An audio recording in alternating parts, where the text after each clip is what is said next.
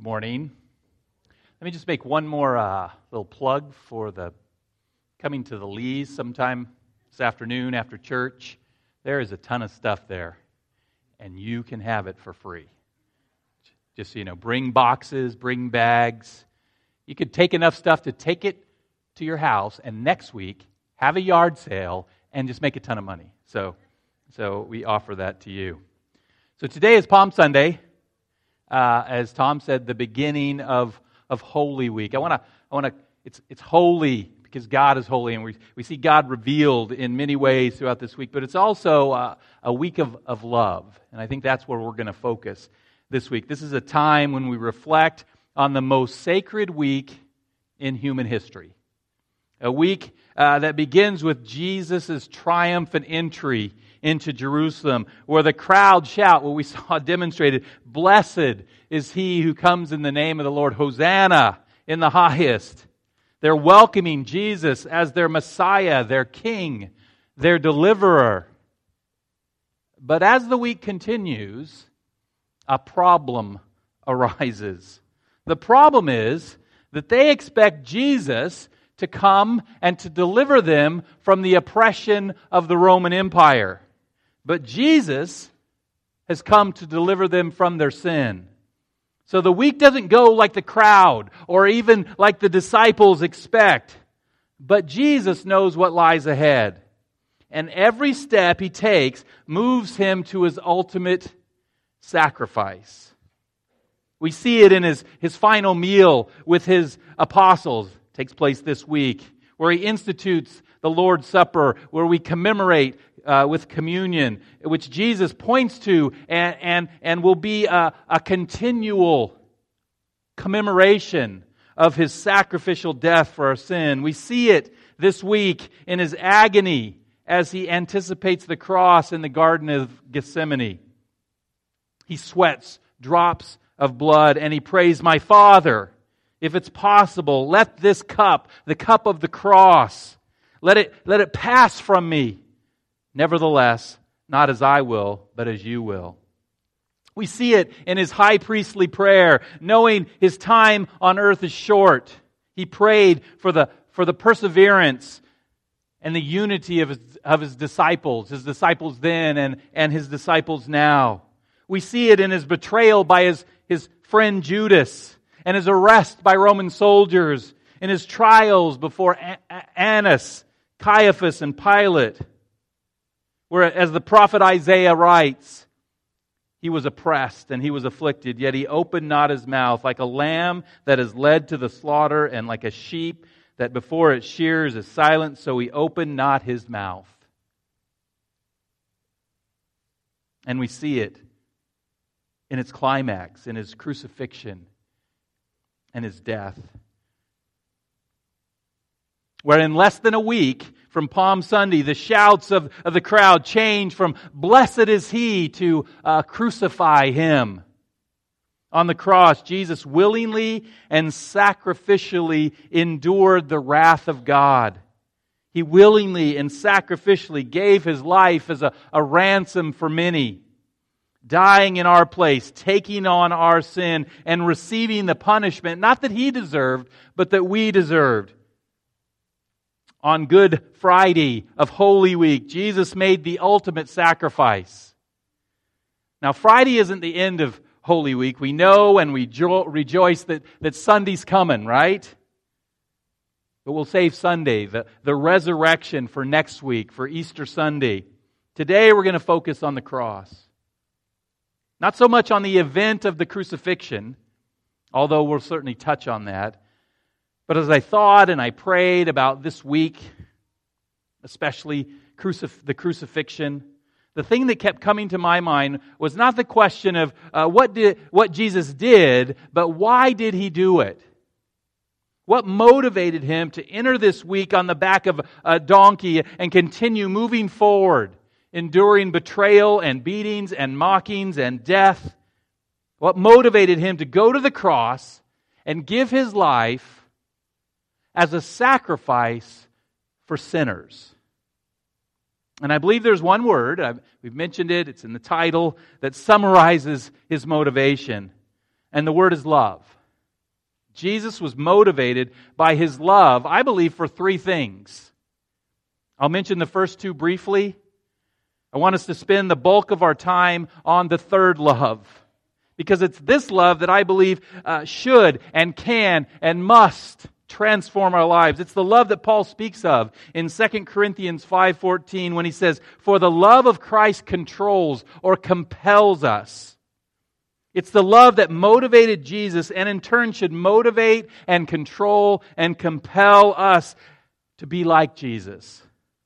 So hold on, and we'll get to this love shortly. But first, let me mention the other two loves. We begin with Jesus' love for God's glory. That God would be exalted. Jesus' desire, His love, was that God would be exalted, that God would be lifted up, that God would be seen as great. Now, even though this isn't our focus for today, this is, in many ways, Christ's ultimate motivation. Just as the chief end of man is to glorify God, the chief end of God is to glorify God. The chief end of the universe is to glorify God. And the Gospels make it clear that Jesus was always, in all things, motivated by His love for God's glory. In John chapter 17, just prior to His betrayal and arrest, knowing the crucifixion is before Him, Jesus prays, "Father, the hour has come. Glorify your Son, that the Son may glorify you, since you have given Him authority over all flesh to give eternal life to all whom you have given Him. And this is eternal life, that they know you, the only true God, and Jesus Christ, whom you have sent. I glorified you on earth, having accomplished the work that you gave me to do, and now, Father, glorify me in your own presence, with the glory I have had with you before the world existed." A lot of glory going on here. Only hours before the crucifixion, Jesus prays for the glory of God, for His glory, for the glory of the Son of God, and for the glory of God the Father. Glory would come to the Son and the Father when Jesus, the Son, accomplished the work that God the Father had given Him. And that work culminated in His death on the cross, in His obediently going to the cross as a sacrifice for our sins. Jesus knew that the crucifixion would glorify God. And so first, Jesus' love for God's glory motivated Him to this ultimate sacrifice, to give His life as a ransom for you and I. Now the second motivation relates to Jesus Himself. Besides God's glory, the Bible teaches that Jesus was motivated by His love for His joy. The author of Hebrews, in calling us to run with endurance this race of faith set before us, says we are to be motivated by Christ's example, looking to Jesus, the founder and perfecter of our faith, who for the joy that was set before Him endured the cross. That even sounds a little weird. The joy, despising the shame, and is seated at the right hand of the throne of God. Jesus endured the shame of the cross because He knew there was joy to come. Joy that would come when God was glorified. Joy that would come when God's people were reconciled to Him. Jesus knew that it was only through the cross that God's plan of salvation could be accomplished. And the joy that God's glory and our salvation, our reconciliation to God would bring motivated Jesus to endure the cross. Now the fact that Jesus was motivated by joy, the joy He would receive, and that His joy would come when people were reconciled to God, gives us a hint, a little bit of a clue to His third motivation, to His third love. This is the motivation that I want to spend the rest of our time looking at. Why did Jesus continue down that road that led to Golgotha, to death on a cross, that road that led to receiving the wrath of God for our sins? Yes, He was motivated by His love for God's glory and His joy, but He was also motivated by His love for God's people. Now, I say God's people not to exclude others. Praise the Lord, it's true that God was motivated by His love for all people. For God so loved the world that He gave His only Son, that whoever believes in Him should not perish, but have eternal life. But there's a deeper love for those who would trust in Him. And this love motivated Christ. Paul expresses this in Galatians 2, chapter 20. He writes, I've been crucified with Christ. It is no longer I who live, but Christ who lives in me. And the life I now live in the flesh, I live by faith in the Son of God who loved me and gave Himself for me. Who loved me and gave Himself for me. The Son of God, Jesus Christ, has a deep love for those who put their faith in Him. Those who no longer live for themselves, but live for Him. Those who by faith in Him live by faith in Him. And we'll talk more about that a little later. Now what I want us to see is this love for God's people that motivated Jesus to give Himself for us, to endure the pain and the suffering and even the wrath of God, to die in our place for our sins. And I want you, if you're a child of God today, if you're not, maybe there's another message here for you. As we walk through this, maybe you'll be jealous. Maybe there'll be a jealousy welling up. I want to be loved by God like that. But for you, child of God, those who've trusted in Christ, I want you to see the depths of Christ's sacrificial love for you. I want you to see this love for two reasons. First, and this might be obvious, as we see Christ's love for us, it increases our love for Him, right? As we ponder the depths of what Christ endured for us, we're motivated to give our lives fully and completely to the one who loves us like no other. His love surpasses the love of all, the love of father and mother and spouse. So first, knowing Christ's love for us enables us to grow in love with Him. And second, and this might not be so obvious, so this is what I'm going to spend the bulk of our time on. I want us to see and know and believe and even experience the depth of Christ's love for us, because it's only when we truly know that Christ loves us that we can love in the way God has designed us and commanded us to. That's the first subpoint here. Jesus' love for God's people, for Christians, is essential for our love.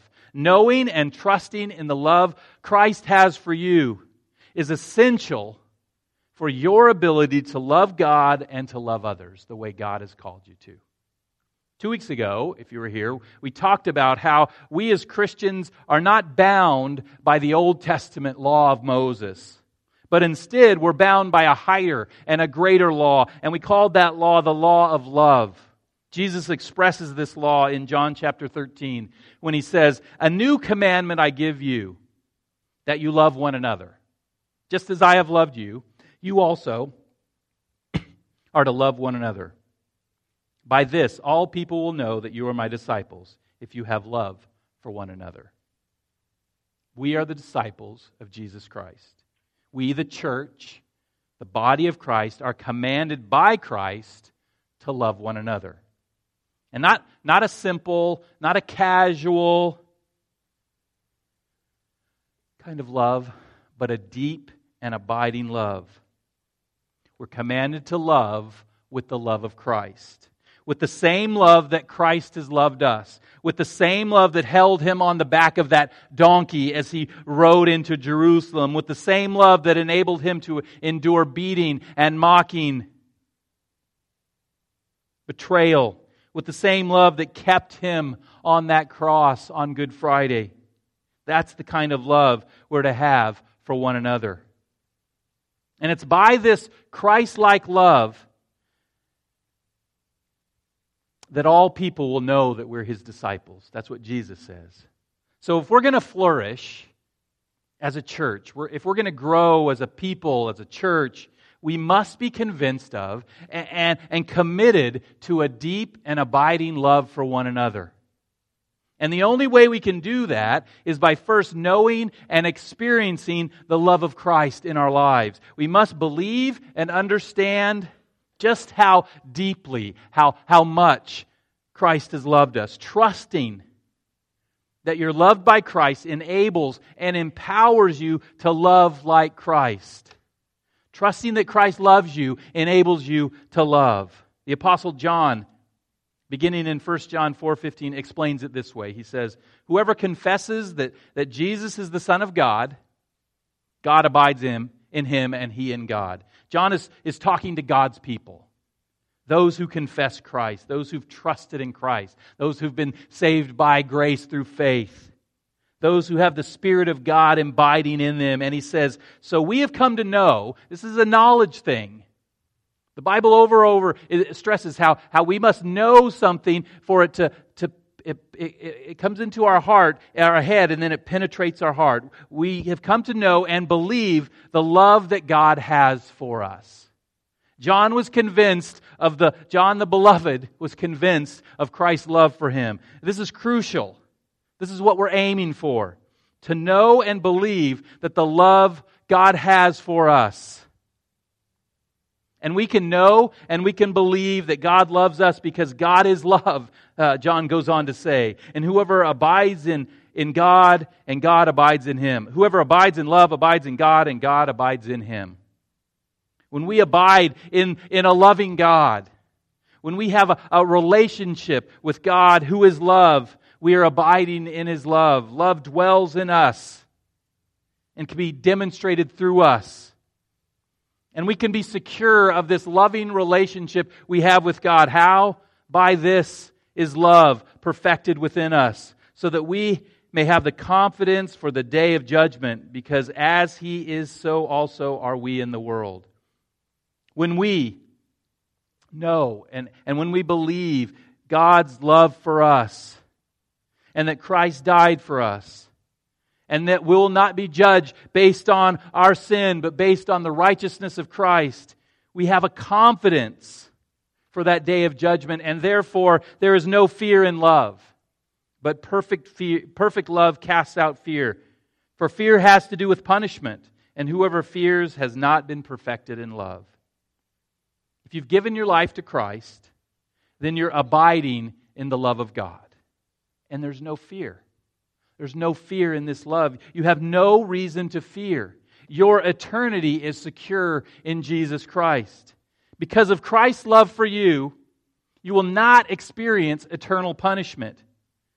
Your eternal life is secure, and now, therefore, in this life, you're free from fear, and you're free to love with the love of Christ. So in conclusion, John writes, we love because He first loved us. The love that God has for us is the motivation and the foundation of becoming loving people.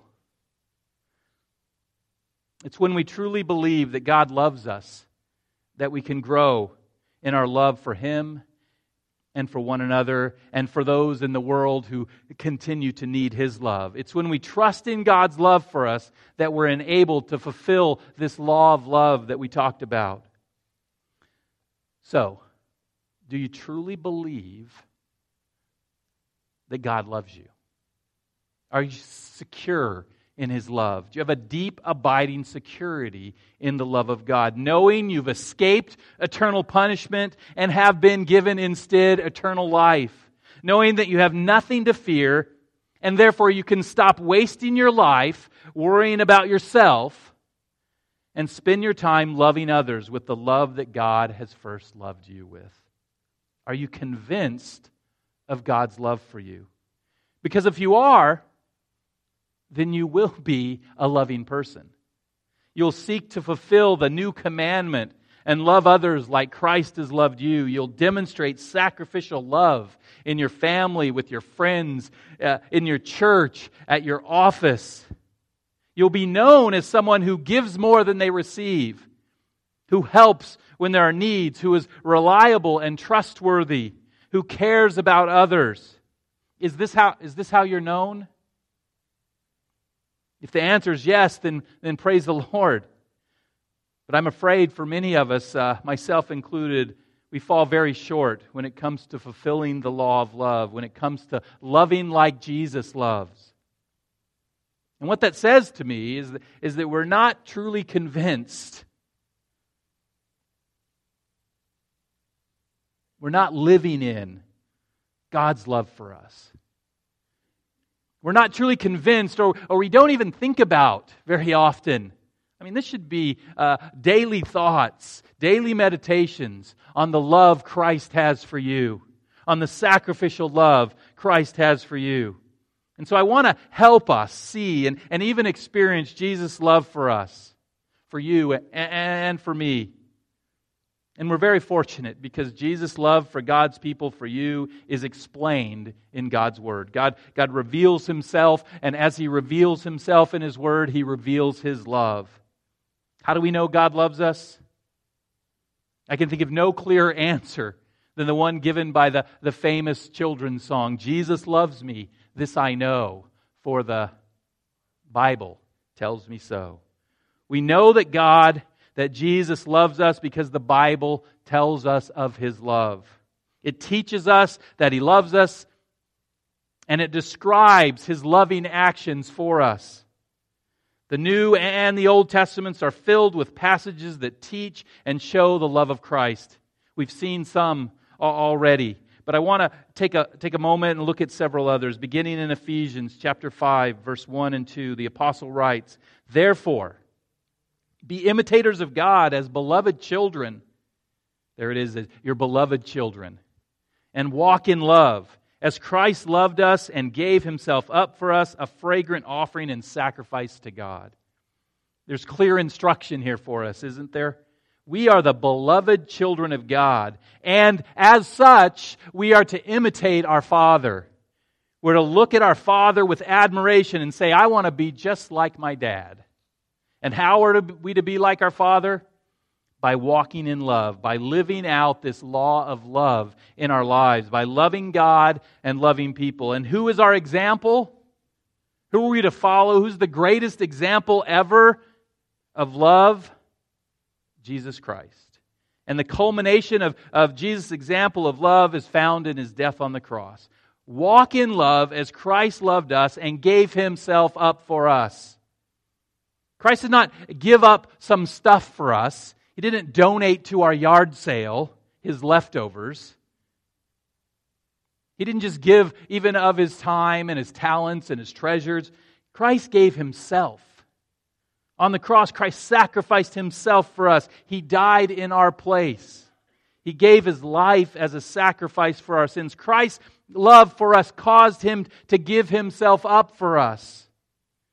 And in so doing, He became, Paul says, a fragrant offering and sacrifice to God.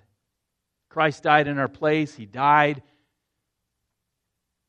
that you wouldn't have to die, that I wouldn't have to die. He gave His life for us. He paid a debt He didn't owe. He experienced the wrath of God that we deserved. He took on our sin. He took on the wrath of God. God then accepted the death of Christ as a sacrificial offering, a fragrant offering for your sins, for my sins. And it pleased God. And Christ did this for you and for me. Christ's love was not ordinary love. You know, we have so many ways we use the word love, it becomes very confusing, right? We love pizza and we love our wife. It's a toss-up. I don't know. Right? But Christ didn't love us with some ordinary love. He gave Himself up for us. Scripture says He didn't love us in an ordinary way, like we tend to experience love. It was not, I see something admirable, I see something beautiful in you, therefore I love you. It was sacrificial love. It was love for those who had nothing of value, nothing of beauty to offer. As we've seen in our study in Romans chapter 5. But God shows His love for us in that while we were still sinners, Christ died for us. Christ laid down His life. He gave Himself up for us when we were a sinful, rebellious people. Do you understand that? And more importantly, do you feel the weight of that? Do you feel the depth of Christ's sacrificial love for you? I think that we sometimes say yes. Yeah, I feel it. I got it. But we don't really know what we're saying. We've heard many many times, many of us since we were children, Jesus loves you. Or Jesus died for you. We've heard it so many times that it's become common. It's lost its impact. We don't stop to consider just how great His love is for us. We're not moved by His amazing and spectacular sacrificial love. I know that's true for me. I forget. And I need to be reminded again and again. And so I want to remind us this morning. I want to help us see and even feel, I hope and I pray, this spectacular sacrificial love that Jesus has for you. And to do that, I want us to first look at and be amazed by a lesser sacrificial love. A sacrificial love, but as we'll see, a lesser sacrificial love. Then we can compare this lesser sacrificial love that will amaze us, I believe. And then we can compare it to the love of Christ explained in God's Word to see and to feel the great wonder of Christ's love. Okay, so we begin with this is a true story. Maybe you've heard it before, maybe you haven't. It's the story of a group of prisoners of war during the Second World War, who were made to do hard labor in a prison camp. Each had a shovel and would dig all day. And when they returned to camp in the evening, they would give back their shovels. One evening, 20 prisoners were lined up by the guard and the shovels were counted.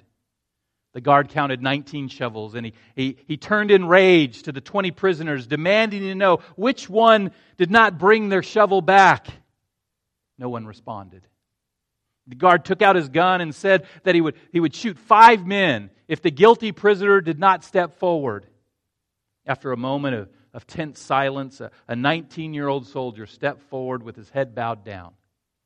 The guard grabbed him, took him to the side, and shot him in the head, and turned to warn the others that they better be careful. When he left, the guard left, the men counted the shovels, and there were 20. The guard had miscounted. And the boy had given his life for his friends. Can you imagine the emotions that must have filled their hearts as they knelt down over his body? In the 5 or the 10 seconds of silence, the boy had weighed his whole future in the balance. A future wife, education, children, a career, fishing with his dad, and he chose death so that others might live.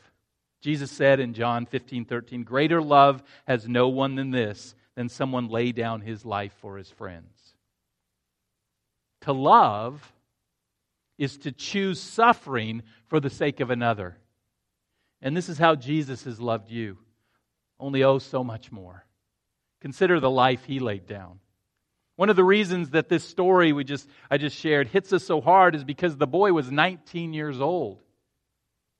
If he had been 89 years old and all the others had been 19, we might say, well, that was a beautiful act of love.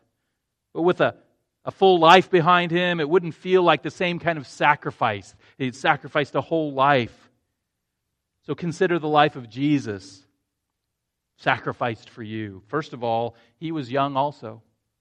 He was about 33 years old. His ministry was only 3 years old. He was cut off, as we say, from his prime. Second, he was the oldest son of a widowed mother. One of his last acts of his life was to see that she was taken care of. When Jesus saw, John chapter 19 says, when Jesus saw his mother, this is from the cross, and the disciple whom He loved standing nearby, He said to him, "Mother, woman, behold your son." Then He said to the disciple, "Behold your mother." The life He was giving up for you was young, and from a human standpoint, it was a life needed by His mother. Third, He was the most kind and caring and wise and courageous man who ever lived. Peter wrote, "He committed no sin, neither was deceit found in His mouth." Even His enemies knew they could find no fault in Him. Pilate said, I find no fault in Him. So the life He gave up was no ordinary human life, which would be great enough. It was a sinless, perfect life.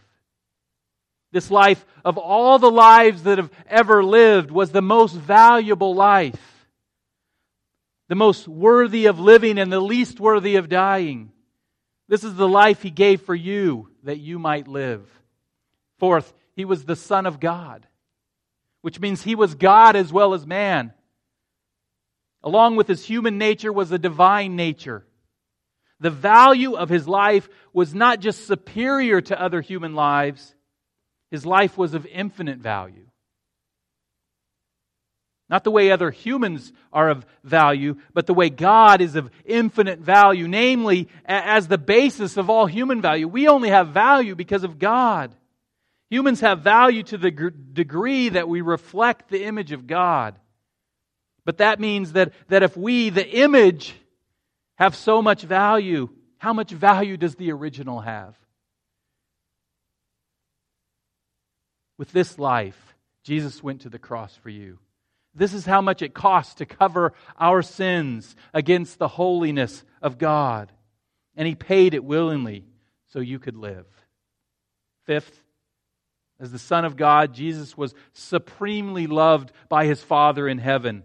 Matthew chapter 17. God says, "This is my beloved Son with whom I am well pleased. Listen to Him."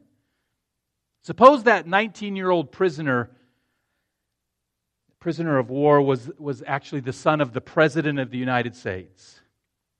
And he knew that there were powers available to him to escape not only the death he died, but also from the prison camp. And suppose that you find out that his father, the president, not only had a massive love for the boy, but also approved of his dying for you. And then he wanted to meet you.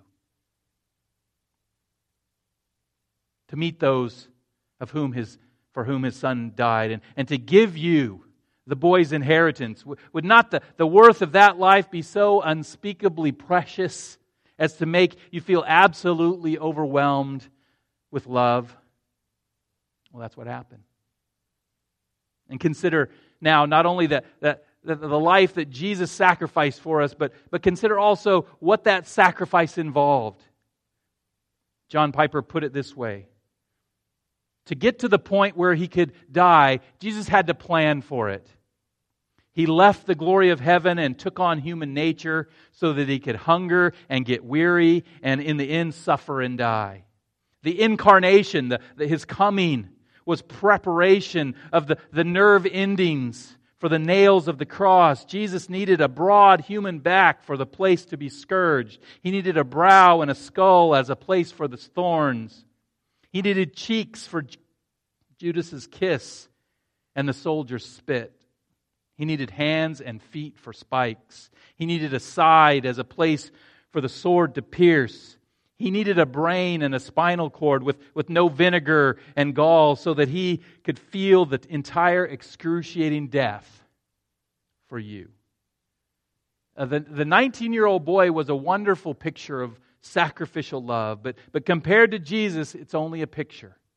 His death was quick and relatively painless. Jesus' death was one of the worst kinds of torture devised for human pain. So when Ephesians 5:2 says, Christ loved you and gave Himself up for you, don't breeze over the words, gave Himself up. His love is great in proportion to the costliness of His sacrifice. And His sacrifice was horrendous. So we should ask in closing, how personally should we take this sacrificial love of Christ? I want us to know that Jesus' love for you enables you to fulfill the law of love. It's explained in God's Word, but ultimately it's experienced by faith. Do you desire to personally feel loved by Jesus Christ? Not just now, not just in this moment, but later on today and tomorrow morning and every day that follows. Maybe you struggle. Maybe you struggle to accept Christ's love. Maybe you believe you're not worthy of His love. Well, there's good reason for that. You're not. But there's good news for that as well. You and I are not worthy of the love of Christ, but the Bible declares that Christ loves us nonetheless. And to experience that love, to allow the love of Christ to enter into your heart, your soul, your being, and to transform your life, we must have faith that His love is greater than our unworthiness. We've already seen it in Galatians chapter 2, verse 20. Paul writes, I have been crucified with Christ. First, we have to have faith. We have to have faith that we are in Christ, that we died in Christ, that when Christ died, we died to our old self. And then we can experience the reality that it is no longer I who live, but Christ who lives in me. Second, you must give yourself fully to Christ. Trust in Christ. And you can experience Christ living through you once you give yourself to Him. How? By faith, by trusting that you're loved by Christ. And the life I now live in the flesh, Paul goes on to write, I live by faith in the Son of God who loved me and gave Himself for me.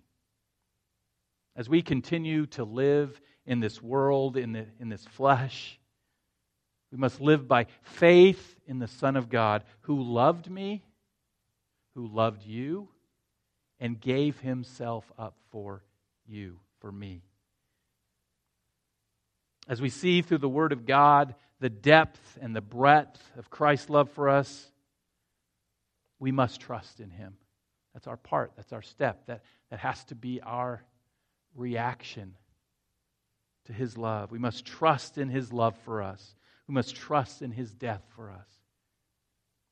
And we must allow that love to control us to such an extent that we no longer live for ourselves. But instead we live by faith in Christ, that we live for Christ. We live for the one who loved us enough to die for our sake. We live out His love because He first loved us. It's my prayer that we as individuals and as a people could, by faith, know and experience the sacrificial love that Christ has for us. That we can experience that in our lives, that we might fulfill the law of love, that we might love like no other. That we might love like Christ, that we might be controlled by the love of Christ, loving God and loving people in ways that we would have never considered. And if that's your desire, to experience the love of Christ, to be controlled and directed and compelled by the love of Christ, then pray with me. I'll pray for us. I'll pray for myself and for us that we would experience the love of Christ. And then that would be seen as we enter into this world and into relationship with one another. Father God, thank You so much. Lord, take our blinders off. There's scales. There's past. There's the fact that we've heard this over and over, that You love us. Take that away and replace it by a clear understanding of the depth of Your love. Lord, help us to see You on that cross, dying for our sake, receiving our punishment, receiving the wrath of God for us, and know the depth of Your love in the deepest parts of who we are. Lord, and use that to transform us, to change us, to make us to be more like Christ. Lord, that the love of Christ might control us, that we might be people who love You with all our heart, soul, mind, and strength, who love our neighbor as ourselves, who love like Christ. For it's in His name